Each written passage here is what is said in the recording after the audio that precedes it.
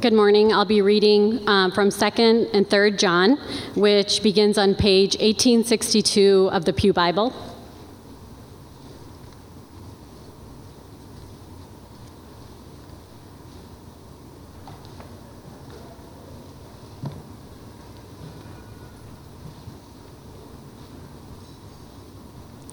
The elder, to the lady chosen by God and to her children, whom I love in the truth, and not I only, but also all who know the truth, because of the truth which lives in us and will be with us forever.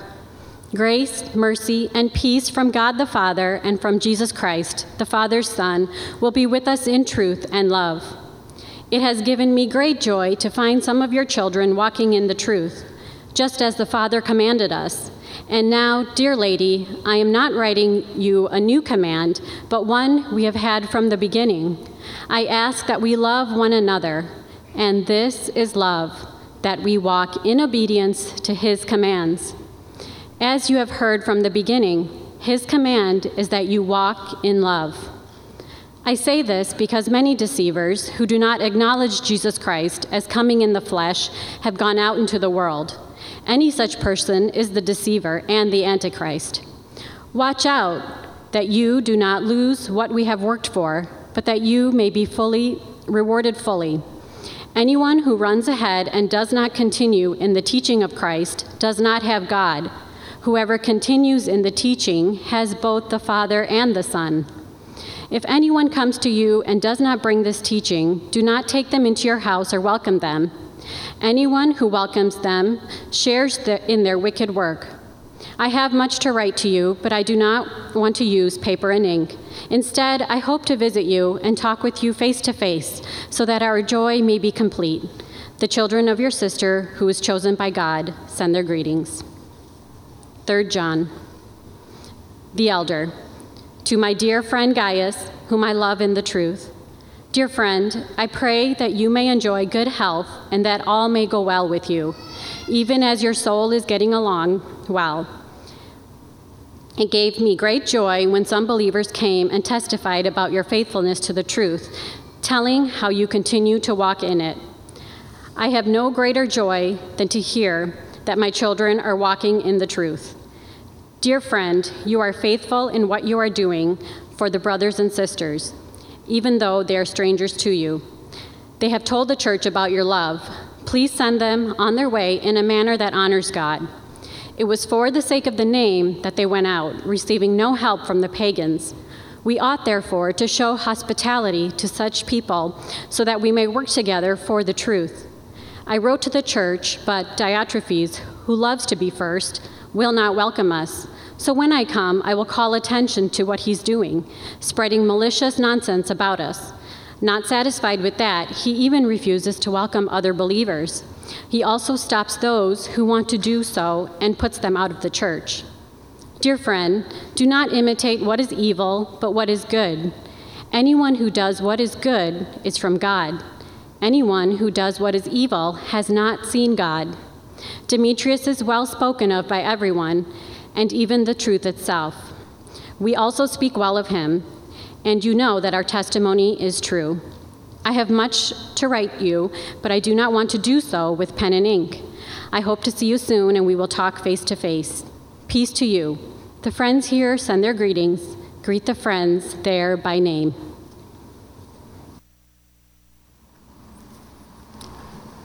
Thank you. Good morning. Happy 4th of July on the 3rd. Estelle and I were running up to a store on the east side on Friday late afternoon, and the traffic merging was amazing, and they were all Illinois plates. So I would not want to be in the Dells right now. Wall-to-wall Illinois.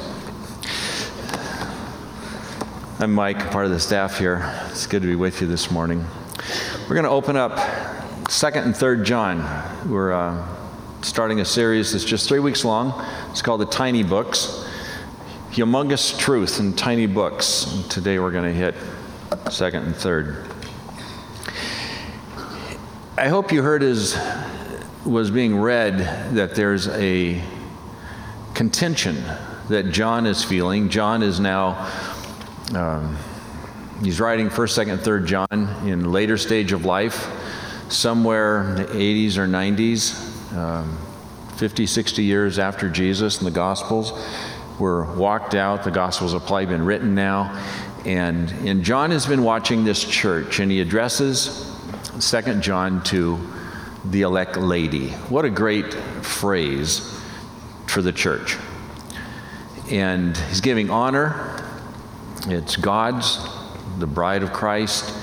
And he says, I write to you, and I noticed that, he said, I feel good about some of your children. It's good to see that some of your children are walking in truth. And that probably was a bit of a rub to him.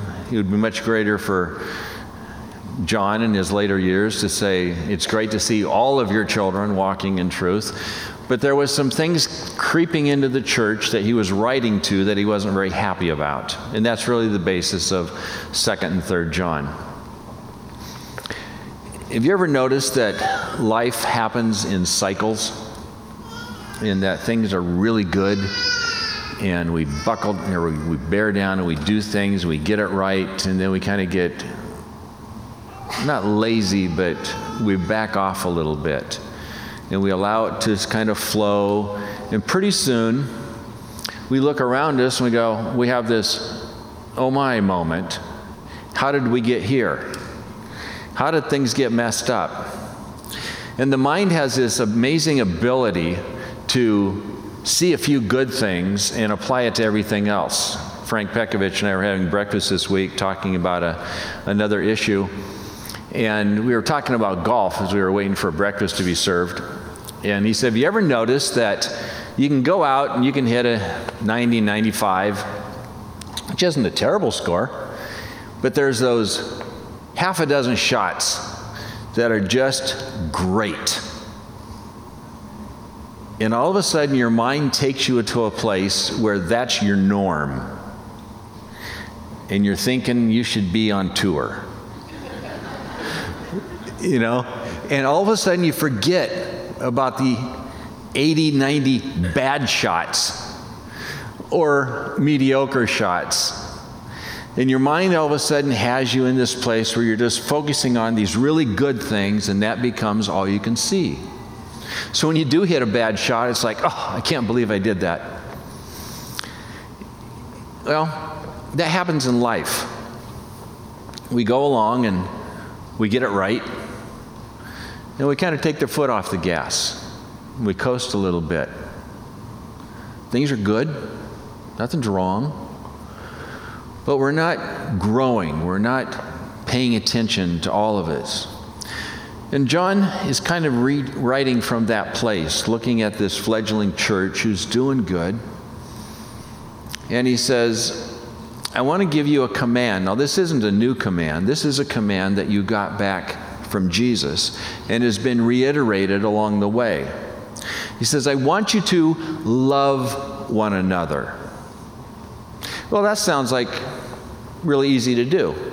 After all, we're Christians. Let's just love one another. But he puts it in the context of another word, truth. He puts it in the context of walk in truth in love. And that's a little bit different because our culture, we want to define truth by things that we enjoy. We want to define truth out there by what feels good, by what we want to do. But in here, it's different because truth defines our love. Usually for a group of people like this to be together, we would have to have some kind of commonality. But if you look around you, go ahead and look. Who's like you? Nobody.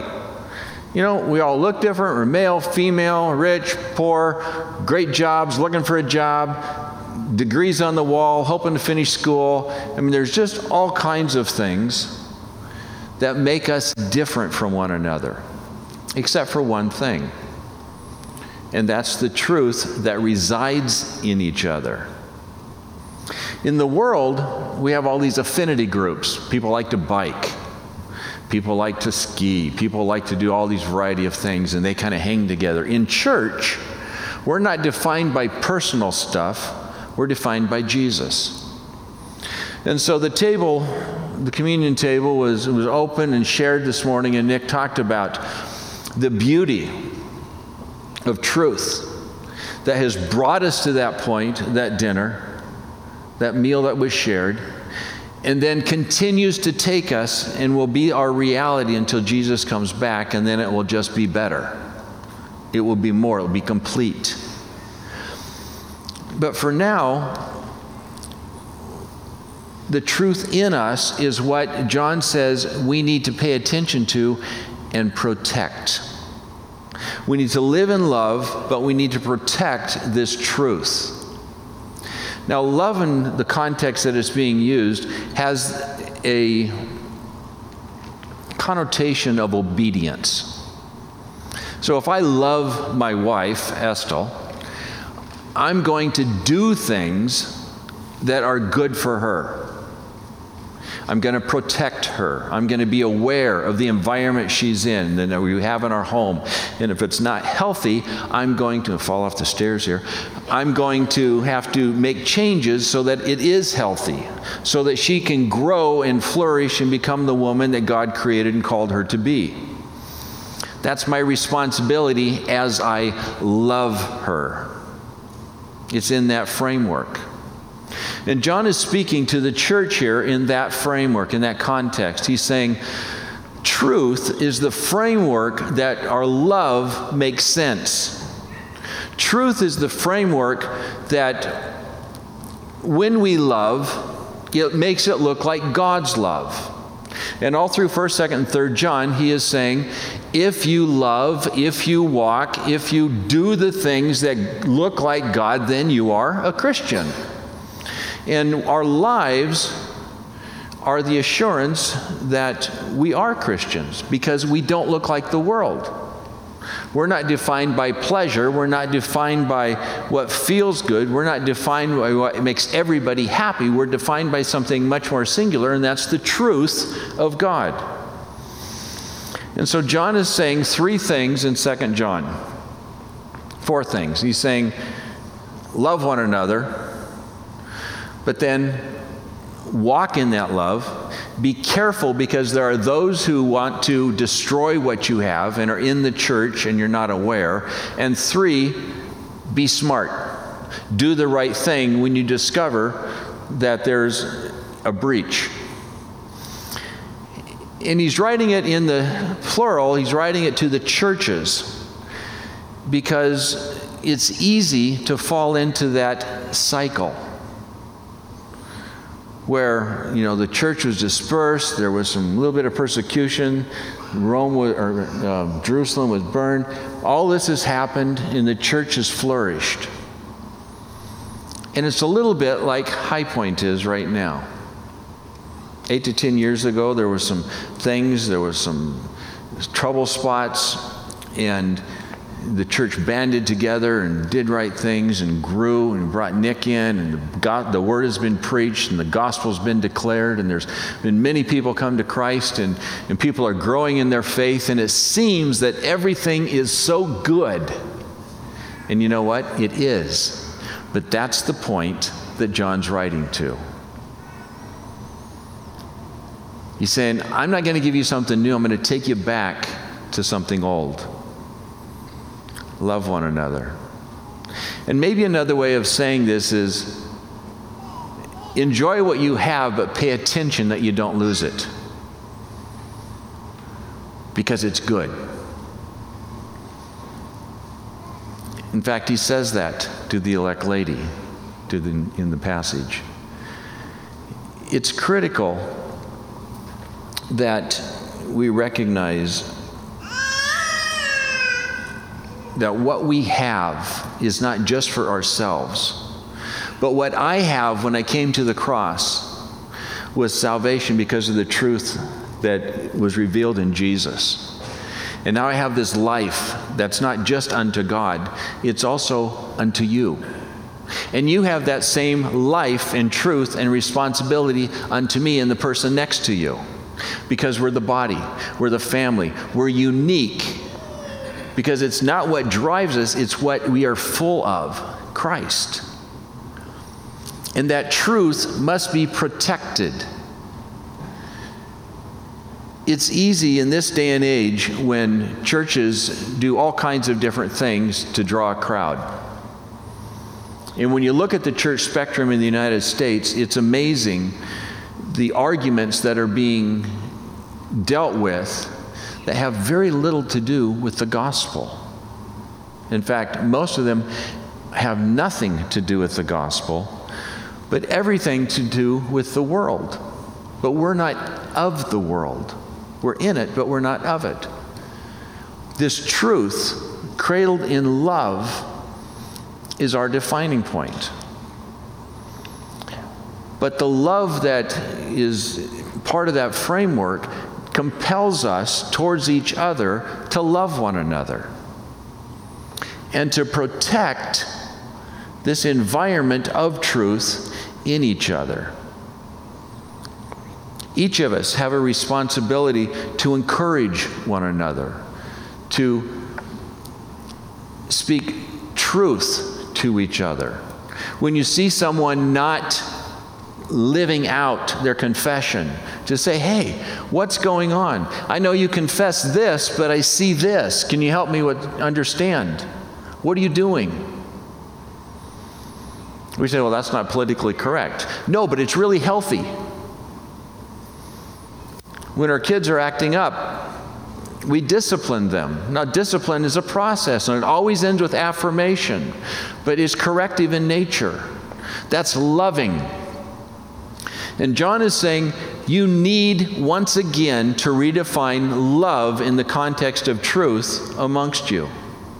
Because there are people coming in and teaching things that just simply aren't true. There's a mistheology that's happening around the deity of Jesus. You need to stop that. He's not telling them to put locks on the doors of their building or their lives. That's not what he's saying. He's saying, you need to be wise. You need to be aware that while we are inviting to everyone, while we are discovering and celebrating this truth, there's an enemy out there that would seek to split the good that's happening here, that would seek to change, to twist, that would seek to draw attention to people instead of Jesus. And if you let that happen, it will hurt you. If you let that happen, you'll begin to get your eyes off of Jesus. My grandfather was a pastor for 50 years, and he always would tell me, Mike, when something new happens, or there's some kind of trend in the church, keep your eyes on Jesus, because 1 degree to the right will be flesh, and 1 degree to the left will be Satan. Just keep looking at truth. Keep measuring it by truth. Keep checking to see if there's love. Keep checking to see if you're exactly where the Father wants you and the Holy Spirit's empowering you to be. And if you can do that, you'll be okay. Truth and love are something that go together like hand in glove. When I was with Billy Graham, spent a lot of time traveling, and there was a school in town called SES, Southern Evangelical Seminary. They were known to be an apologetics school. Well, it wasn't my cup of tea, but a good friend of mine was the president of the school, Dr. Alex McFarland, and he said, this would be good for you. I had a lot of time on airplanes and hotels, so I agreed it would be good for me. So I jumped in, and they had a church on campus, and every once in a while, they would invite me to come and preach, but they would always give me a caveat. They would say, preach on the love of God. And I'm like, okay, but it became a little weird when it was the same thing 4 times later. Preach on the love of God. Well, every time I would preach, there were 2 sections of seats. In the 4th seat and the 2nd bench, there was an older man that sat there. And he was always copiously writing. And I didn't know who he was, but afterwards he would always come up and say, thank you for preaching about God's love. I'm like, okay, sure. The fourth time it happened, he had a book in his hand, and he said, here, I want you to have this as a thanks. And I looked at it, and it's the Baker Encyclopedia of Christian Apologetics by Norman Geisler. I looked inside, and he had written, to Michael, many thanks, Norman Geisler. I had no idea that's who was sitting there. And I said to him after I read that, I said, why? Why are you thanking me about preaching about the Father's love?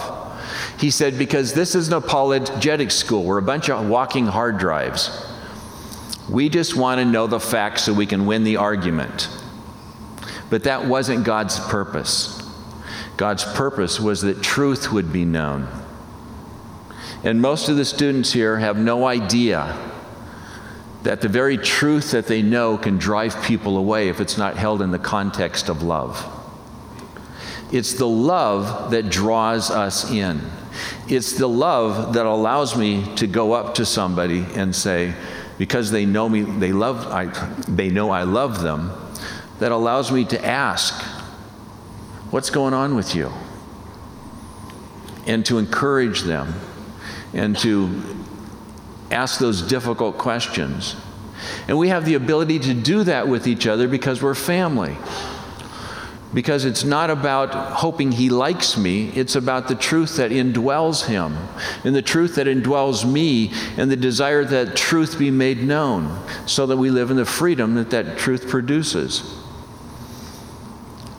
It's critical for each one of us to understand this. And John, way back then, with a fledgling church, said, listen, there are things going on that your eyes aren't open to. Pay attention. And when you see these things happening, put a stop to it. Don't stop being loving. In fact, love more. Because when we love more, we're in each other's life. We're encouraging one another. We know what's going on. It's not just this, hi, how are you, fine, passing.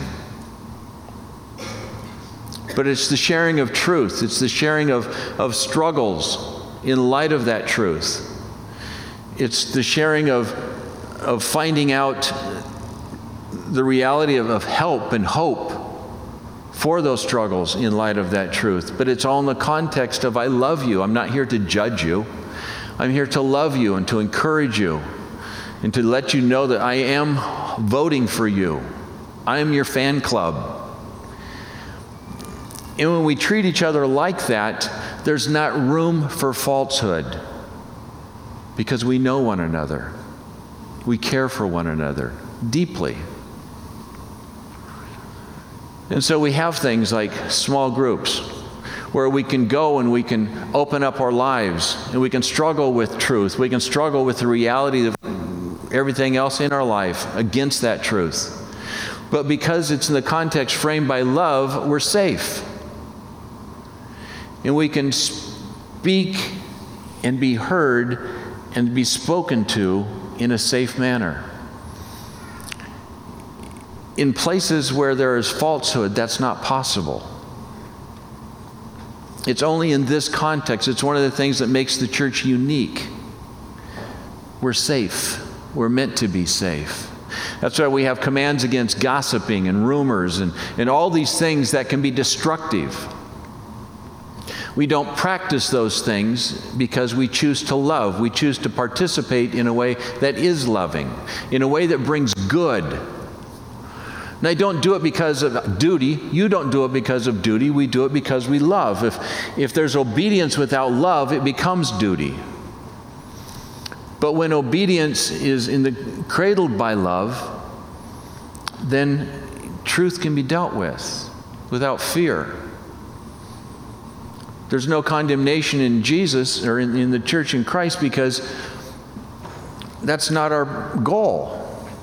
That's the goal of the world, is to condemn, to find fault. We live in this fault-finding culture. Everybody wants to speak into something and to prove they're right. Everybody wants to condemn something so they can rise to the top of the heap. And that's not the church. John says, be aware of that kind of behavior. Because that kind of behavior will distract you from the truth in you. 3 John is singular in its writing, and it's written to a guy named Gaius.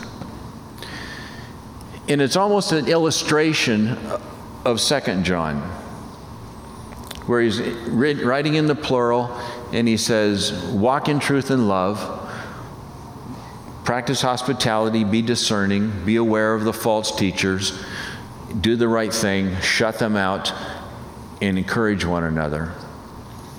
He writes to Gaius, and he just gives him praise because Gaius practices good hospitality. People are welcome, but the truth is safe. He practices discernment, which in 1 Corinthians 12 it says that we have discernment because of the Spirit within us. We can tell. During the series of 1 John, one of the sermons Nick preached about, it was that our spirit within us jives with God's Spirit. And we come across a spirit that is not of God, our spirit gets all prickly. We can tell, ooh, that's wrong. Because of this truth spirit within us, because of the Holy Spirit present.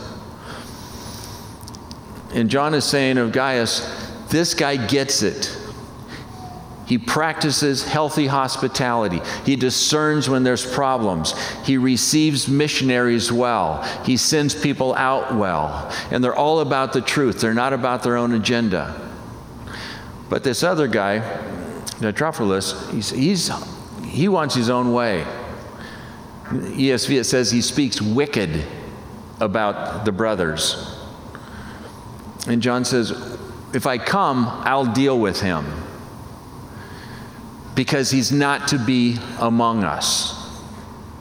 And that sounds like pretty harsh language. After all, isn't this a PC culture where what we do is politically correct, we don't offend? And John's like, no, you wouldn't do that in your family. You would protect. How many parents have ever said to their kids, I don't want you hanging around with them anymore? How many of you have had that said to?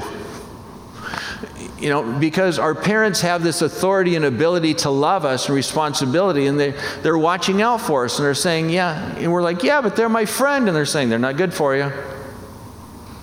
Mark my words. Okay. Or, well, I'll show you, and pretty soon, Dad, I'm in jail. Can you come get me? And we run those scenarios because we didn't listen. And John is saying, church, listen.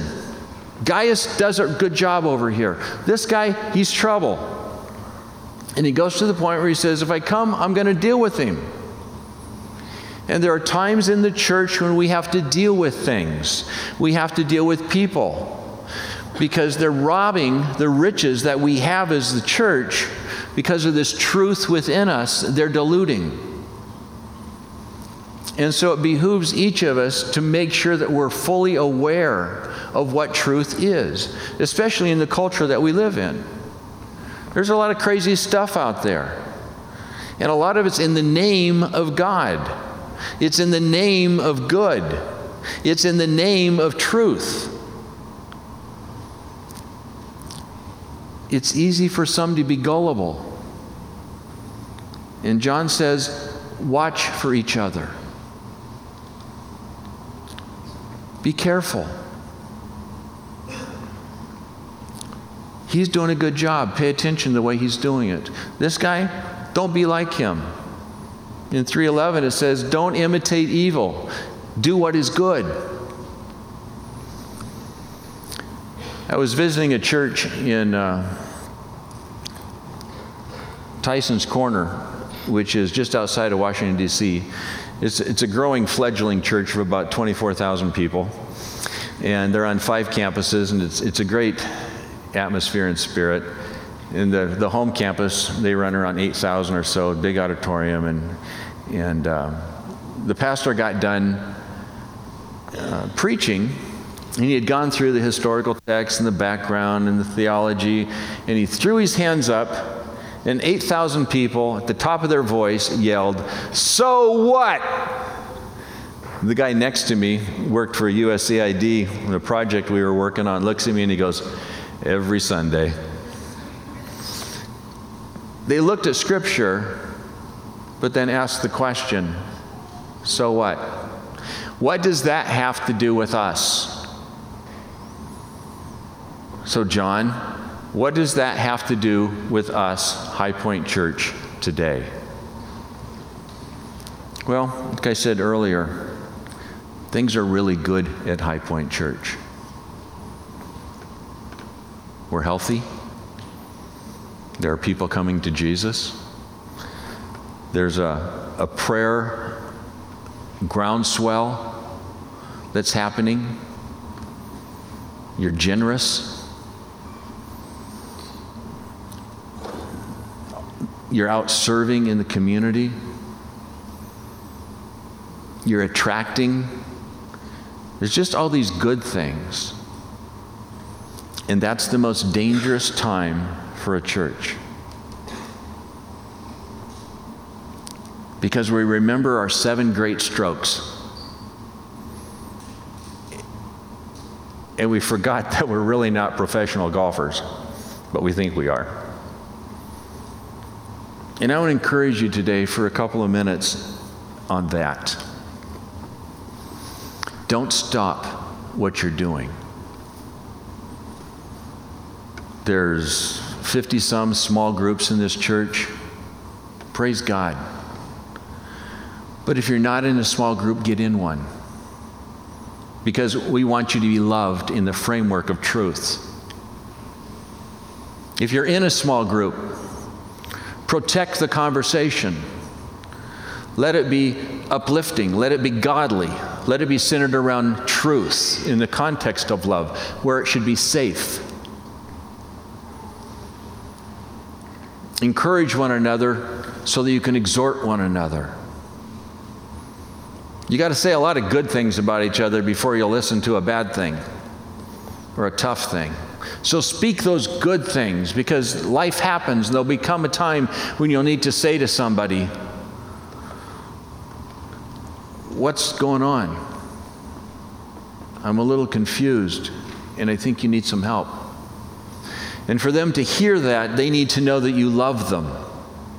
And you've been consistent in your behavior towards them and in your language. But you need to be in the small group context, because sitting here on Sunday morning looking the back at somebody else's head isn't how you build community. But you need the truth of God's Word. We need to see each other in this place, so that when we go into that home, when we come together, there's meaning, because this is my tribe. And it's not based on what they like. It's based on who Jesus is. In the fall, we're starting up a really intensive, well laid out growth class series. It's been called a lot of things, from ACE to a variety of things, but classes on Sunday morning, there'll be some classes in other times. And I want to encourage you, those aren't just so people who enjoy to teach have a place to teach. They're so that the church understands Scripture. They're so that when we have this conflict outside, we can address it with truth. When there's a conflict inside, we can address it with truth and know what's going on. More than that, if we understand truth, we won't have conflicts inside, because we'll all be functioning from the same playbook. And those who have a different playbook coming in won't be allowed in, because we'll understand that's false. That's not what Jesus said. That's not the way the Old Testament was meant to be understood. That's not Pauline.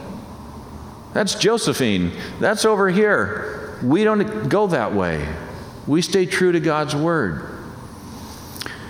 And so regardless of the depth of teaching, it doesn't do anybody any good if there's not listeners, if there's not hearers, if those hearers don't take and practice. And let's continue to be that teaching church. Let's continue to be that church that's deep in their understanding of God's Word. Let's be that kind of church where in small groups there's good, solid discussion about truth, about the Bible, the Gospels, the intent of the Father, the life and work of Jesus, so that it's rooted, it's founded.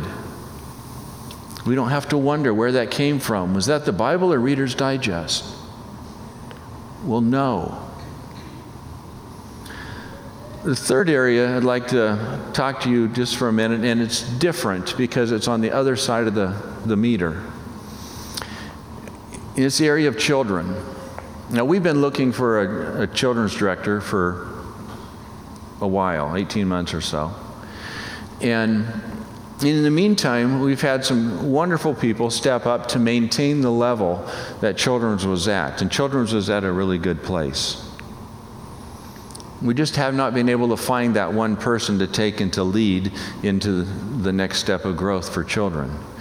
So Gwen and Charity and Heather have just stepped up and do a phenomenal job, and it's good. But when something becomes good, it becomes invisible. And somebody said to Gwen a couple weeks ago, "Kids has been running so good, I forgot we needed a children's director."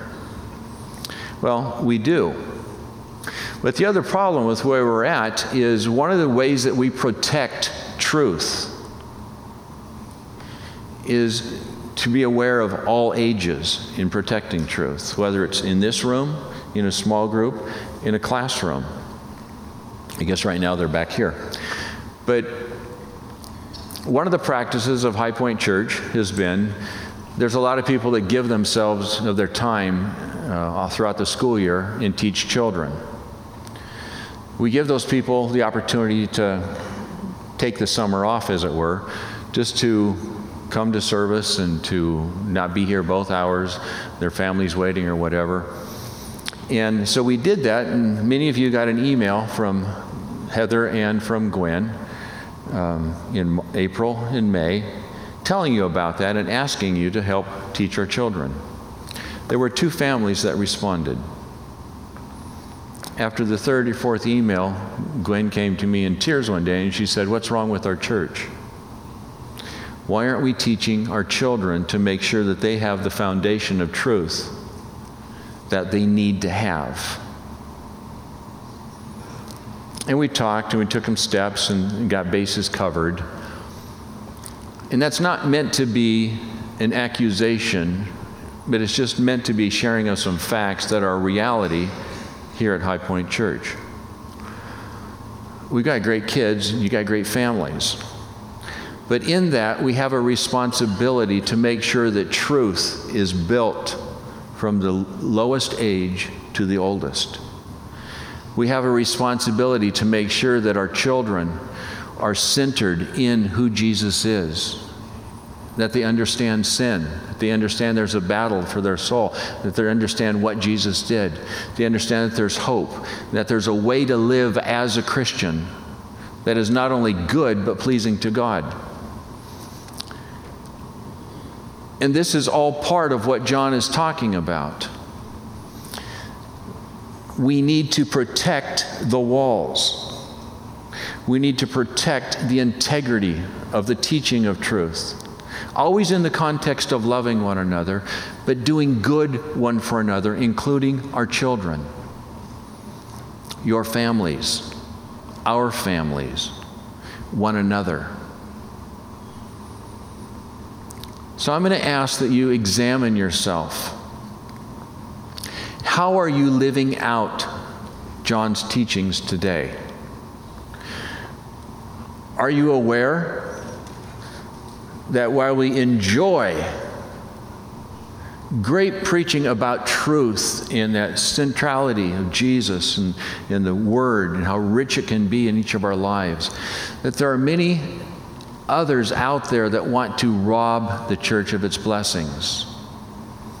And one of the ways it gets robbed is complacency. That it doesn't matter. One of the things Nick has said is yesterday's victories don't count today. we still have to live it out. I need Jesus today. I need his truth today just as much as I needed it yesterday, but I still have to live in it today.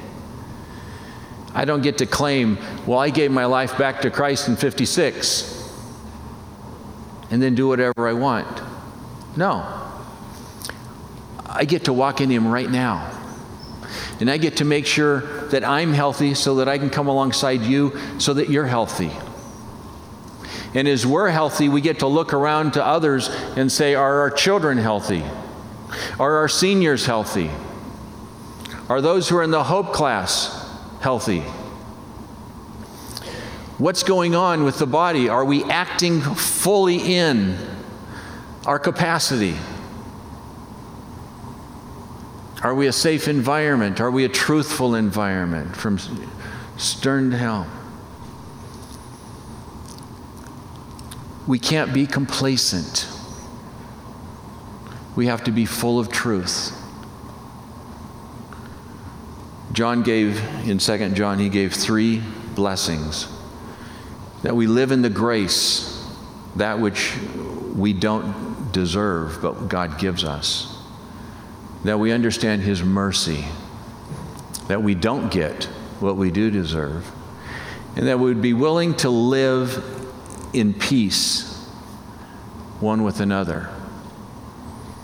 That we would walk in that way.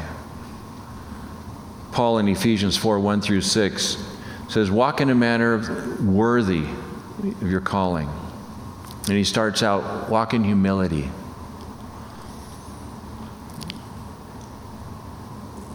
We all came together in this room at the foot of the cross. This represents why we're here together. We needed a Savior. We couldn't do it without. We were wrong. We were following falsehood. We needed to come into truth. And he says, be gentle. It's easy to be harsh. It's easy to bring the attitudes of the world into the church. And he says, don't do it. That's not us. This is us. Full of truth. Full of Jesus.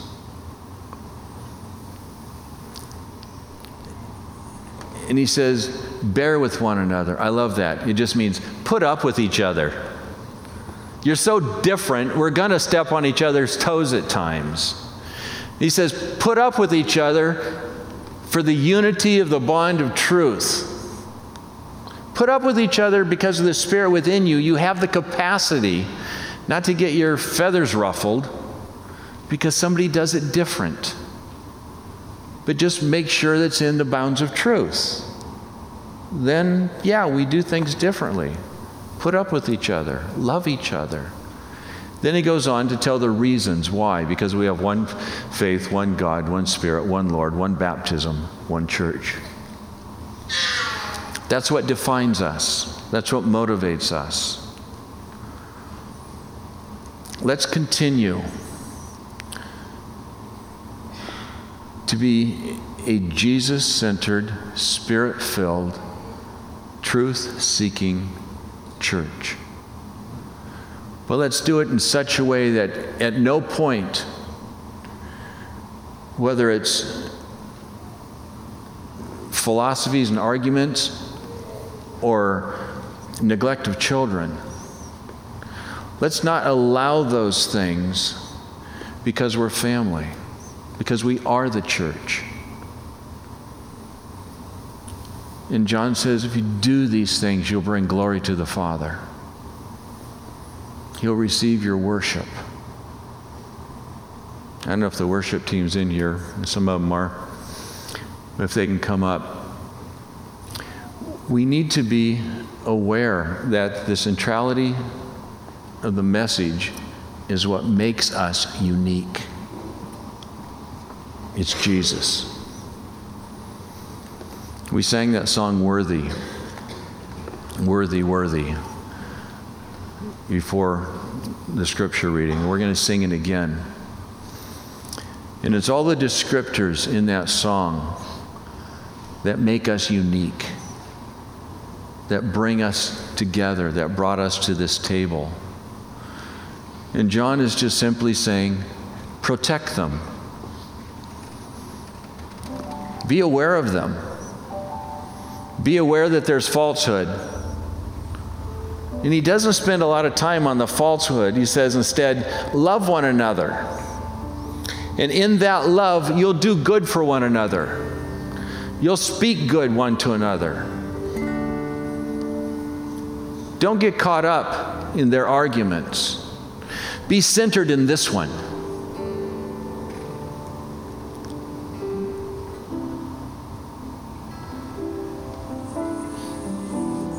Love each other. That means you've got to know their name. Do you know the name of the person you're sitting next to? Some of you do because you're married to them. But some of you don't. It's okay to ask. Introduce yourself. It's okay to ask, what's God doing in your life? It's okay to ask, how can I pray for you? How can I be of encouragement to you? Because we belong together. We're the church. And the more that we practice those things, the more that this becomes the reality of our lives. There'll be no room for falsehood. There'll be no room for lies. But if we don't practice those things, then our truth becomes legalistic and divisive. Be in love with Jesus and be in love with each other as brothers and sisters in Christ. That's John's plea to us today. As he wrote in 1 John 3:23, he said, God commanded that we believe the truth and love one another. It has to look like this. Amen? Let's stand and let's proclaim the goodness of Jesus, His centrality in our lives, and His magnificence as our God.